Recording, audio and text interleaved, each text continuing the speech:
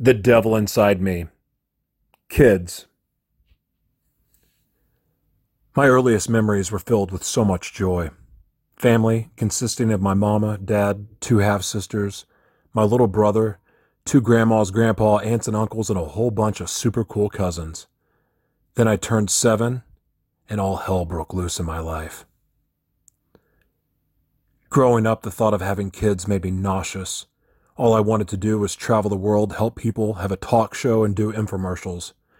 Kids would run that. Plus, I had no intentions of ever getting married because I wanted to have sex with whoever I wanted, whenever I wanted, and I was doing a great job of that. Two of the girls I dated had abortions, so I dodged a bullet there. Couple bullets, actually.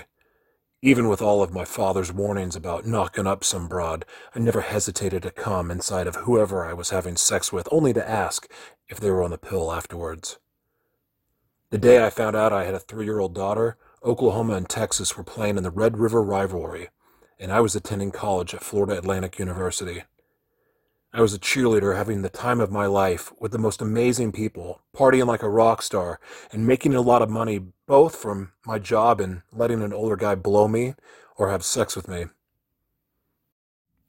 I was doing anything and everything I wanted to do. Started doing porn that ended after 3 tries, and had my first blackout on the club drug GHB. I was living what I thought was my best life, but with the extreme highs and the extreme lows of my moods, hallucinations, and insane visions, and the inability to sleep. I went to a psychiatrist to get Adderall and ended up leaving with 8 other medications as well. My drug use had spiked a lot, but I was still getting a lot of things done. The Adderall helped only in making me want to do coke or meth more. Meth was not really around much in Boca, but cocaine was everywhere, and it was good. The ecstasy was perfect, though, because for an evening or two, it made my life feel so perfect, and it gave me something to believe in. Me. Maybe my reaction to hearing you need to take a paternity test would have been a lot different had I been rolling my face off on ecstasy, but the call came in mid-afternoon, and I was sober, watching the big rivalry football game. After the woman claimed to be the mother of my child made her demand, I said, "Go fuck yourself," which followed with, "I thought I was that attorney guy's kid anyway." Days later, I took a paternity test. Once I got the results, I remember thinking my life was over. The feeling of dread, realizing that I needed to do the right thing and be a dad, hit me really hard. I left Boca Raton, Florida, a few months later, with the full intention of trying to be a dad. Once I arrived in Oklahoma City, I arranged a meeting with the mom and my new 3-year-old daughter over some Mexican food. It was the strangest feeling of my life to look at someone who looks just like me, but felt no connection with.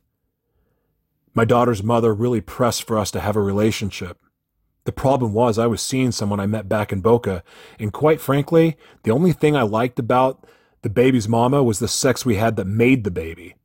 Or was it the times we did meth together when I would visit from Hawaii? As she pressured me to be in a relationship, I pulled further away. The few times I had been around my daughter was an awful experience because all she did was cry, and I had no idea how to make her stop. I had no idea what I was doing, and I was not sure this was the life for me. The girl I was dating in Florida was supposed to move to Oklahoma City with me, but she never showed up. That opened the door to me being set up with the most beautiful girl I'd ever seen, but had no chemistry with. I did not care because being with her made me believe I could be a good father, and she came from an awesome family, and she would help me be normal.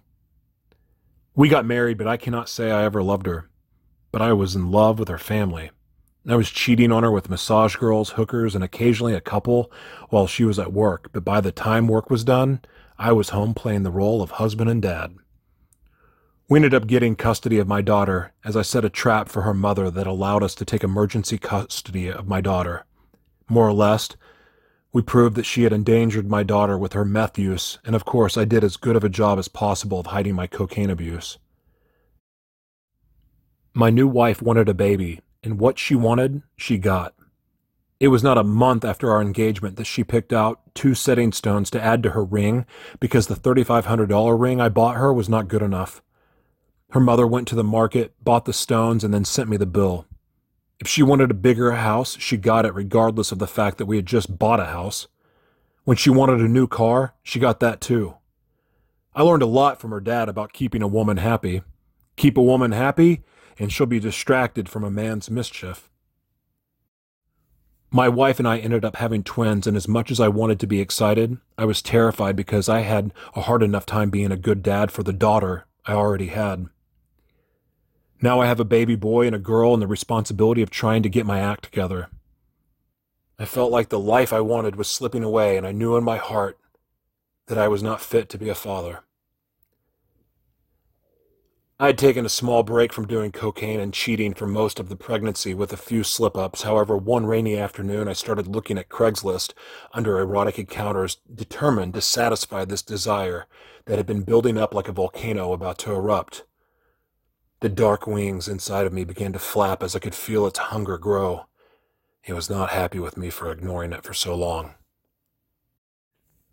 Hunting on Craigslist is something I had done 100 times before, and I had a good feel for how to spot fake profiles and keep myself from falling for a bait-and-switch kind of situation.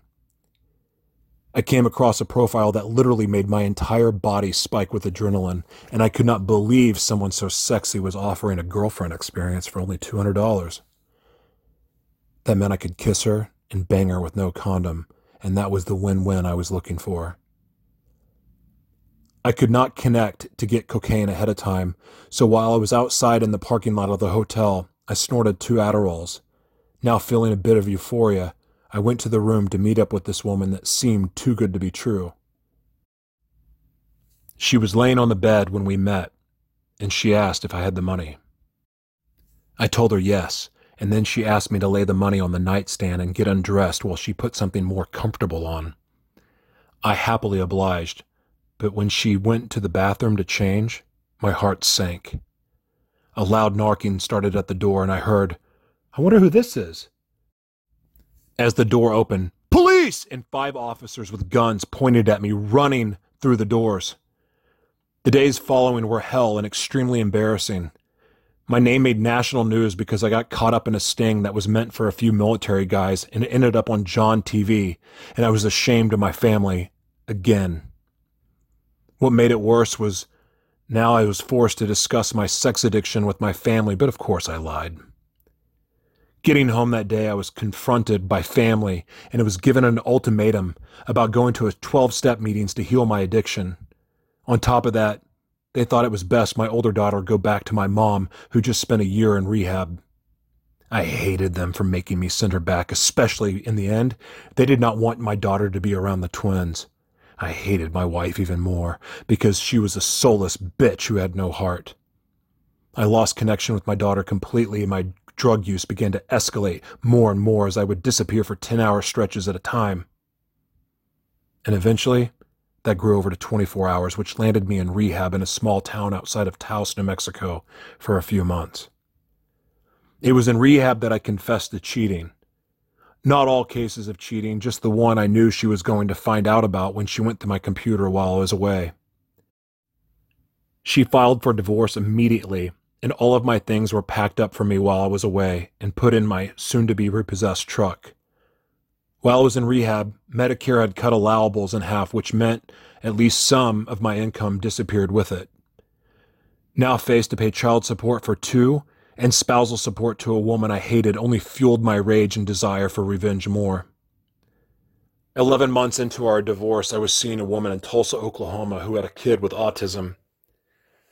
I wanted to like that kid, but could not ever connect with him, so I found a way to avoid going to Tulsa to visit when he was around most of the time.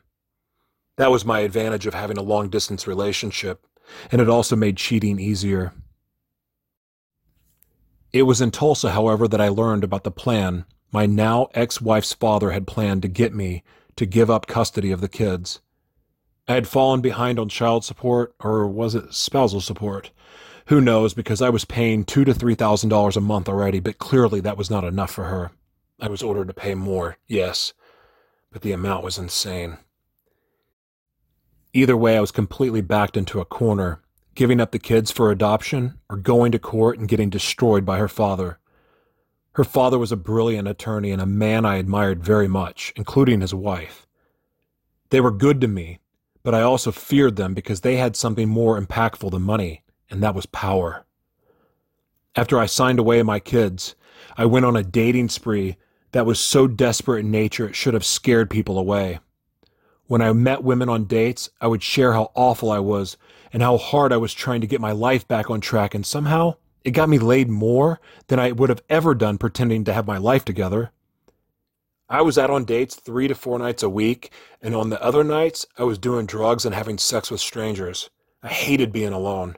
So I was either on dates falling in love with people I barely knew, or I was at a stranger or hooker's house doing meth having sex. Match.com proved to be the best swingers website I'd ever been on, but that did not stop me from being on those sites and apps too. I had lost complete contact with my daughter up until a few years later I started dating another woman with 2 kids. While we were dating, I frequently pushed her away from me. Her love was so intense I could not handle it. She was positive about everything and always happy. No matter what, she was happy, and I hated that and never understood how in the world she could ever love me. I cheated often while we dated with men and women, but I only shared about me having sex with guys, which at first she seemed okay with it. When we hung out, I always had fun because she would do whatever I wanted and never tell me no. So we would do cocaine together and hook up with other guys, but that only happened a few times because she decided that she loved me too much to share me. I tried to go along with it and be good, but that lasted a few weeks and I was sneaking around cheating immediately after. We got married after a few months of dating because I loved her, and she did make me better at what I would allow her to. I had cut off a big piece of my heart towards her, though, because I felt like she had tricked me into marrying her, keeping me from being able to be me. Even cheating on her did not satisfy me because I wanted her to be a part of it. I wanted her with me when I was with other guys, and now she took that from me too. I would try to be good, though, but every time I got annoyed with the kids or felt like I was giving too much time to my family, I would hear it come over me, feeding me the information I needed to use to get me out of the house and back to partying with one of my regular hookups I got meth from or in a stranger's hotel room. I resented being a dad to those kids because they got in the way of my relationship with their mother. I knew in my heart that if it was not for those kids, I could have had the relationship I wanted with their mom. The last time I got caught cheating ended our marriage, but regardless of my love for her, I was happy it was over. I wanted to be me again, and there was nothing about me that wanted or needed kids in my life. Now divorced again, I made up my mind that I was going to be upfront about what I must have sexually to be happy, and that was a loving relationship with a woman that allowed for us to bring other men into the bedroom. I also wanted to be able to party and do drugs when I wanted, so I ensured in my dating profiles on apps that I made it clear what I was looking for. I felt free, and I acted in celebration mode with each and every hookup moving forward. I was the life of the party again, and then, after that party ended, I would disappear in the shadows. My double life, now, had its own double life, and I worked tirelessly to keep it fed and happy. Every time I felt its presence or its groan, I did not resist anymore. I just said yes and started my hunt. My father's death came at the perfect time because I came into the inheritance that was rightfully mine, and now I could buy all the drugs and sex I wanted, and nothing could stop me. Christmas Eve that year, I ran into my ex-girlfriend who I had dated right before this last marriage. Seeing her again brought back all of those amazing feelings I had about her, and I knew I should not have broken up with her in the first place. I knew I was not ready to be in a relationship, but at least I could start this rekindling of our friendship off honestly without fear. While I never expected the truth about my desires to be received so well, I discovered quickly that she was the answer to all of my prayers.